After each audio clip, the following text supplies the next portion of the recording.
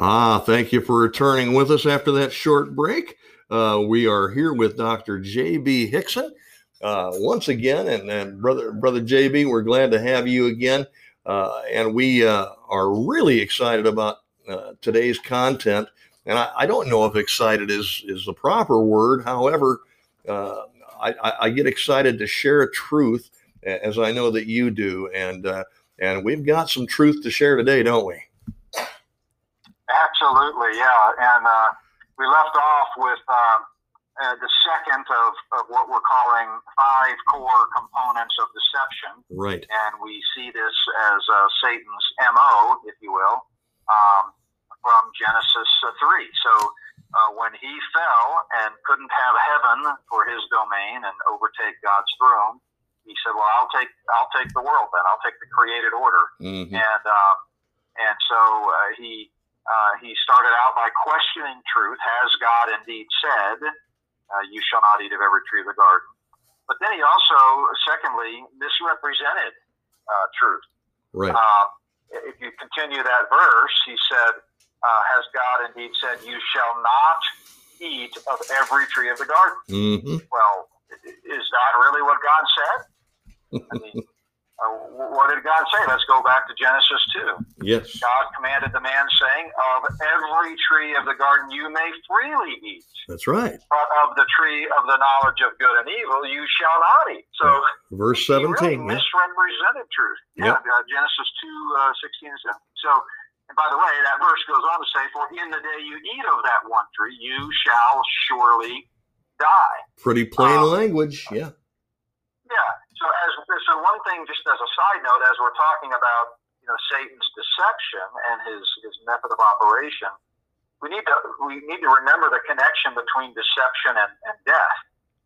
Jesus in John 8:44 said Jesus was a murderer from the beginning. Yes, that's because Satan was a liar and a murderer from the beginning.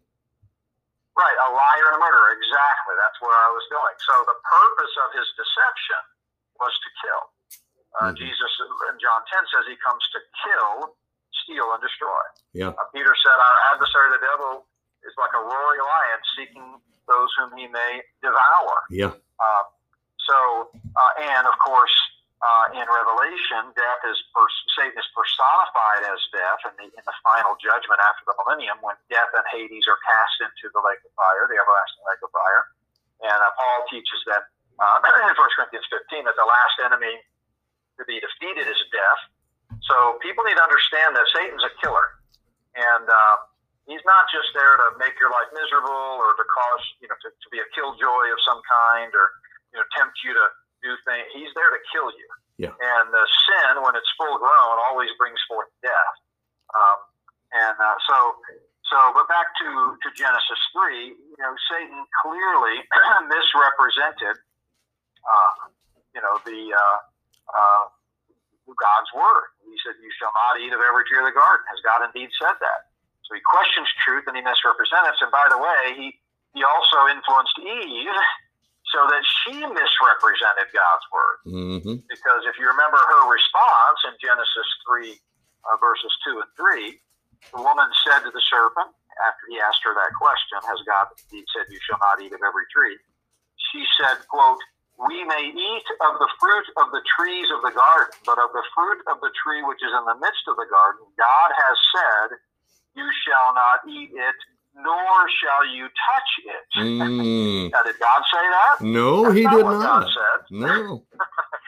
So when you start questioning truth and misrepresenting it, it has an effect, and it sort of marginalizes truth, so that people then begin to be nilly-willy with the truth and cast it in different lights. But that's not at all what God said. God said, "Don't eat of it. Right. And the day you eat of it, you will surely die." So when he's misrepresenting truth, essentially what he is saying is that truth is a matter of opinion. Yeah. And when it becomes a matter of opinion, then like I said, it's marginalized. And not only did Eve misrepresent the truth when she said that God had said not to touch it, which of course he hadn't. She also downplayed the consequence, because God said, in the day you eat of it, you shall surely die. That's but right. Eve kind of softened it a bit when she said, God has said, you shall not eat it, nor shall you touch it, lest you die, as if to say, you know, you might die if you do this, so don't touch it, don't eat it. So right off the bat, even just after his first two kind of tools in his tool bag, Satan has had a profound impact on the mind of Eve, just by questioning truth and misrepresenting it. Right. So then you go to verse 4 in Genesis 3. So, again, just so your listeners are tracking with me, Satan questions truth, he misrepresents truth, and then he directly contradicted God's truth. Right. In verse 3, he basically says death and judgment are an illusion, because he says, Genesis 3, verse 4, the serpent said to the woman, you will not surely die. That's direct contradiction. Yeah. Completely, yeah. And the reason it's important to understand Satan's MO is because if he'd have started with, hey, Eve, here's a newsflash for you, you're not going to die, she would have immediately noticed that that was contradictory to what God said, and it would have been harder, perhaps, to get her to go along. Mm-hmm. Now, most people, when they think of deception, this is where they start. They think it starts with a blatant lie. It doesn't. It starts with questioning truth, misrepresenting it, and then having primed the pump, so to speak, you directly contradict it. Mm-hmm. And Satan blatantly negated the death penalty that God had given, and the warning that God had given. And as we said earlier, Satan's a liar from the beginning. Jesus tells us in John 8:44, and this is his lie. You can sin and get away with it. There's no consequence. The fact that mankind rebelled against his creator and did the one thing God told us not to do has no consequence. And that's been the underlying, no pun intended, undergirding lie, let's say, from throughout history. Mm-hmm. It all kind of goes back to that one lie. You won't die. There are no consequences. So what's happening today, JB, is the same old lie, basically, with just a different wrapping paper. Yeah, absolutely. And of course there are consequences from it.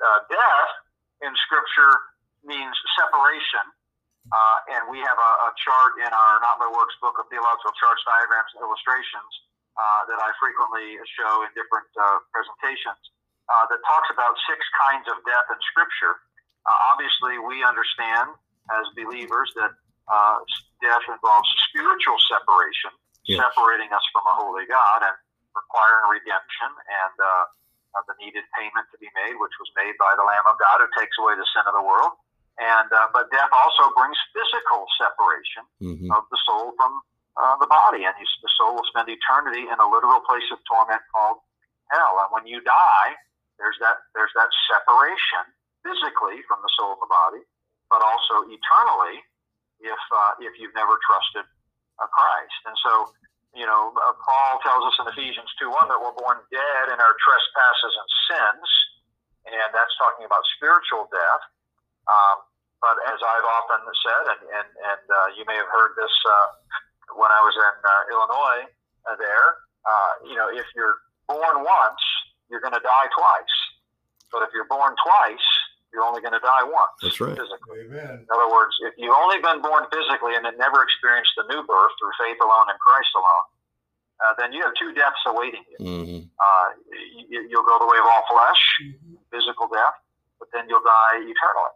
Yeah. However, if you've experienced the second birth by faith, like Jesus talked about with Nicodemus in John 3, then, of course, you'll only experience one death, physical death. And by the way, there will be a generation that doesn't even experience that, because the generation that's living when Christ comes back to rescue the church before the great day of the Lord's wrath, the rapture, they won't even experience that. But most people throughout history that are believers have experienced only one death, Paul says in 2 Corinthians 5:7, to be absent from the body is to be present with the Lord. Yes. There's that physical separation. Yes. But they'll never experience the second death because we've received the payment on our behalf through Christ. So, Amen. So question truth, misrepresent truth, directly contradict truth. His direct contradiction was death and judgment are an illusion. And Eve should have immediately contradicted Satan when he contradicted the truth, but she sat passively by. She agreed with this falsehood. We hear people all the time saying, we just need to agree to disagree. No, we don't.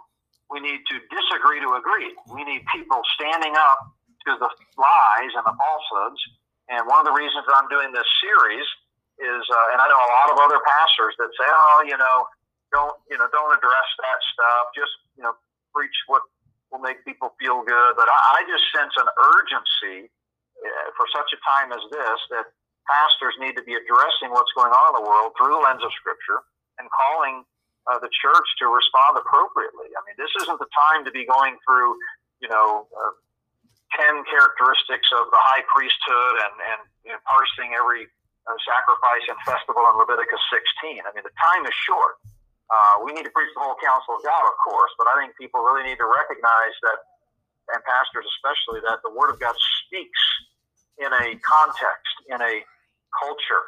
And right now, we are knocking on the door of the end game in Satan's plan. And we don't know the timetable, but that it sure seems like it's got to be close. Seems like he's got his foot on the gas, doesn't he? Yeah, he does. And we always need to remember there are two factors that affect the timetable of the end times plan. First and foremost is God's sovereignty. Yes. So God knows the time. And anything and everything that happens is only because he allows it to happen. Mm-hmm. So, Peter tells us God is not willing that any should perish, but all come to repentance. He wants every person who's not saved to change their mind about Christ and become saved by faith alone. Amen. And so he's been, very patient. And we don't know for sure whether we will, see the rapture in our day and shift in to the end times. But the other factor, obviously, is the Luciferian timetable. Mm-hmm. And that's not a monolithic or set in stone either. I mean, they've been trying for 2,000 years and really even longer, if you go back to the ancient paganism, to take over the world and usher in a one-world system. And because of infighting and conflicts internally and other setbacks, chief among them is the influence of the Holy Spirit in and through the church today, they've been restrained. But they may have a timetable, and that timetable could be soon. And if their timetable lines up with God's sovereign plan, it's going to happen. Yeah. And when you talk about them playing with life and changing the genome and conquering just about every frontier of the image of God in man, it sure seems like it's got to be close. Right. So we talked about the 3 of the 5 steps so far from Genesis 3. Question truth, misrepresent truth, directly contradict truth. And then if you look at verse 5, we see the 4th step is Satan shifts the focus from truth to perception. Yeah. I know that's kind of wordy. It's not the most homiletical way to come up with a fancy sermon point, but there's a lot packed into that statement. So let me say it again. The 4th step in his MO, in his anatomy of deception, is to shift the focus from truth to perception. Mm-hmm. Notice what he says in verse 5, because the pathway to deception always goes through this shift. So he says in verse 5, for God knows you will be like God, knowing good from evil, and so forth. So that's an explanatory word, for, and he's essentially getting into the mind of God. Is that really why God said what he said, which we've already pointed out? Satan even puts words in God's mouth to begin with. He doesn't even quote God directly. He lied outright. Mm-hmm. But now he's trying to get into the mind of God and speak to God's motive. I mean, is that why God issued his warning to Adam and Eve? Because he didn't want them to be like him? Mm-hmm. So, I mean, it's a shift into perception. It's this notion that perception is more important than reality. You see that happening in churches. You see that happening in churches today. They're focusing more on experience than they are on reason. Yeah, for sure. You see it in every walk of life, but definitely in the church. But, you know, this idea that facts don't matter, reality doesn't matter. It's an age of virtual reality. Yeah. You know, How do you feel about it, right? Yeah. Style over substance, form over function. The makeup man is more important than the speechwriter. Speculation is more important than empirical evidence. People have little use for facts anymore. Mm-hmm. It's very difficult to look, you know, beyond the presentation and the style to the facts of a matter. So someone will listen to a speech or watch a video on YouTube, and you'll say, "Hey, what'd you think?"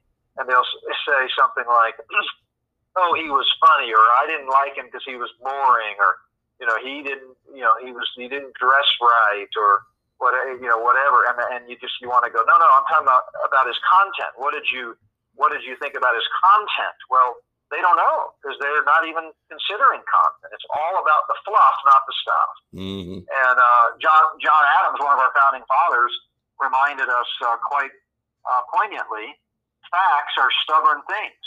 And, whatever may be our wishes, our inclinations, or the dictates of our passion, they cannot alter the state of facts and evidence.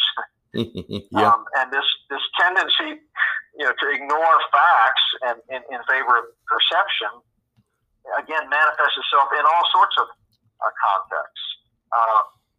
But it's at play, particularly whenever someone questions the official government narrative about anything. Yeah. They'll just say, "Well, you're just a conspiracy theorist," or "You're just crazy," or "You're a tinfoil hat." Okay, well, just because I'm paranoid doesn't mean people really aren't following me, And so let's deal with the reality. Let's deal with the facts. Don't just dismiss a person out of hand because they're bringing up something that you've never heard. Einstein said, that to reject something without investigating it is the height of ignorance. I think we talked about that previously. Yeah. Yeah. I like what Ben Shapiro said. He said, "Facts don't care about your feelings." And we need to deal with the truth. Very aptly put. Yeah. Yeah, it really is. And I've often pointed out, it's a good thing Joseph in the first century was less concerned with perception and more concerned with the reality when he discovered that his betrothed wife Mary was pregnant. Right. Because the perception was, "Oh, you got to put her away. You got to, he could have killed her under the law." Yep. But he understood the truth of the matter, and he ignored perception in the face of undoubted scoffing. So I know we're about out of time. So the fifth one. So again, question truth, misrepresent truth, directly contradict truth, shift the focus from truth to perception, and then finally invent new meaning for truth. Ooh. Literally make up completely new definitions, make up words, assign completely new meaning. And we are living in this day when words no longer have intrinsic meaning. And so in verse 5, again, "For God knows that in the day you eat of it, your eyes will be open, and you will be like God, knowing good from evil." Now that has no basis. That's nothing, was not even anywhere in the context of what was going on when God gave Adam and Eve the instructions and so forth. So it was literally a making up, if you will, of truth. And so we need to remember that words have meaning, and we can't let them redefine words like, the vaccine hesitant, or the homophobics, whatever. I'm not homophobic. I just think homosexuality is an abomination to our holy God. Okay, that's different. You can put a label on it, but you don't get to define what that label means. Right. Friedrich Nietzsche, that German atheist philosopher, said, "I fear we're not getting rid of God because we still believe in grammar." And Satan knows that in the beginning was the Word was with God, the Word was God. He knows that language is one of the fundamental parts of creation and the created order. And if he can do away with language and just make words have any arbitrary meaning you want them to have, then he's gone a long way toward winning the battle. Absolutely. So there you have it. That's the 5 steps. Question truth, misrepresent truth, directly contradict truth, shift the focus from truth to perception, and then invent new meaning for truth. Yeah, I think, JB, that that 6-point outline is quite complete. And 5 points. 5 points. I think the last 2 are the ones that we see really evidence that Satan is putting the pedal to the metal with his plan right now. He's really using those last 2 in large doses, isn't he? Oh, he is. And fear, we're going to talk about that in the new series that starts tomorrow. Again, I want to remind your listeners that they can go to notbyworks.org and click right on live stream in the menu bar there, or just watch for the highlight carousel of the What in the World is Going On banner will come up. That's the title of the series. It'll start at 6 o'clock Mountain Time every Wednesday. But again, if you can't join live by live stream, the videos will be posted usually by either late Wednesday night or Thursday morning, and we're going to talk about a lot of this stuff in great detail for the next several weeks. Right, you're this 5-point outline you're going to expand on even to a greater extent during that series, aren't you? Yeah, we're going to show you how Satan uses this model again and again and again, and expose a lot of the lies. But more specifically, the series What in the World is Going On is going to take what's happening in the world and show you where it fits in God's prophetic plan and how it could be setting the stage for the return of the Lord. Amen, brother. Amen. I tell you what, I'm looking forward to hearing that. I'll be listening in. I know Pastor Dick will be listening in. We will be definitely attentive to that. And if you are in the Sedalia, Colorado area, be sure to not miss. Be sure to be at Plum Creek Chapel during this series. You're not going to want to miss it. A lot of vital information that you'll miss out on if you miss it. Be there or be square, like they say. Right, JB? Amen. All right. Thank you guys for letting me be a part of the show again this week. Actually, Pastor Dick has something he wants to interject here before we leave, JB. Yeah, JB, I'm just going to do what I always do, is I'm going to give an invitation to those who are listening who may not be saved or have doubted their salvation. And I'm just going to quote my Lord Jesus Christ when he said in single syllable words, "I am the way, the truth, and the life. No man cometh unto the Father but by me." Dear ones, if you haven't trusted Christ as your Savior, do so today. And how do you do that? You believe God. Believe what God said in his word. Amen. And Jesus, the God in the flesh, said he was the way, the truth, and the life, and that no one gets to heaven except by him. So we'll close in a word of prayer now. Heavenly Father, we thank you so much for our Lord and Savior, Jesus Christ, for your precious and holy word. We thank you for the Holy Spirit that you have given to us to lead us and guide us into all truth and help us to continually preach, teach your truth. We ask these things in the name of our precious Lord and Savior, Jesus Christ. Amen. Amen. Amen. Thanks, Pastor. And JB, thank you once again. Scintillating information and very accurate and very detailed. And we thank you for that. It's really stuff that people need to know about and have not a shadow of a doubt about. So thank you for sharing that with us today. I'm assuming that we'll be with you again next week. Is that correct? We are. I'll be at another conference next week, Patriot Pastors Conference. I don't know the schedule yet, but definitely really looking forward and planning to work it into the schedule to do the interview again on Tuesday. Fantastic. So are we, JB. Thank you once again for being with us.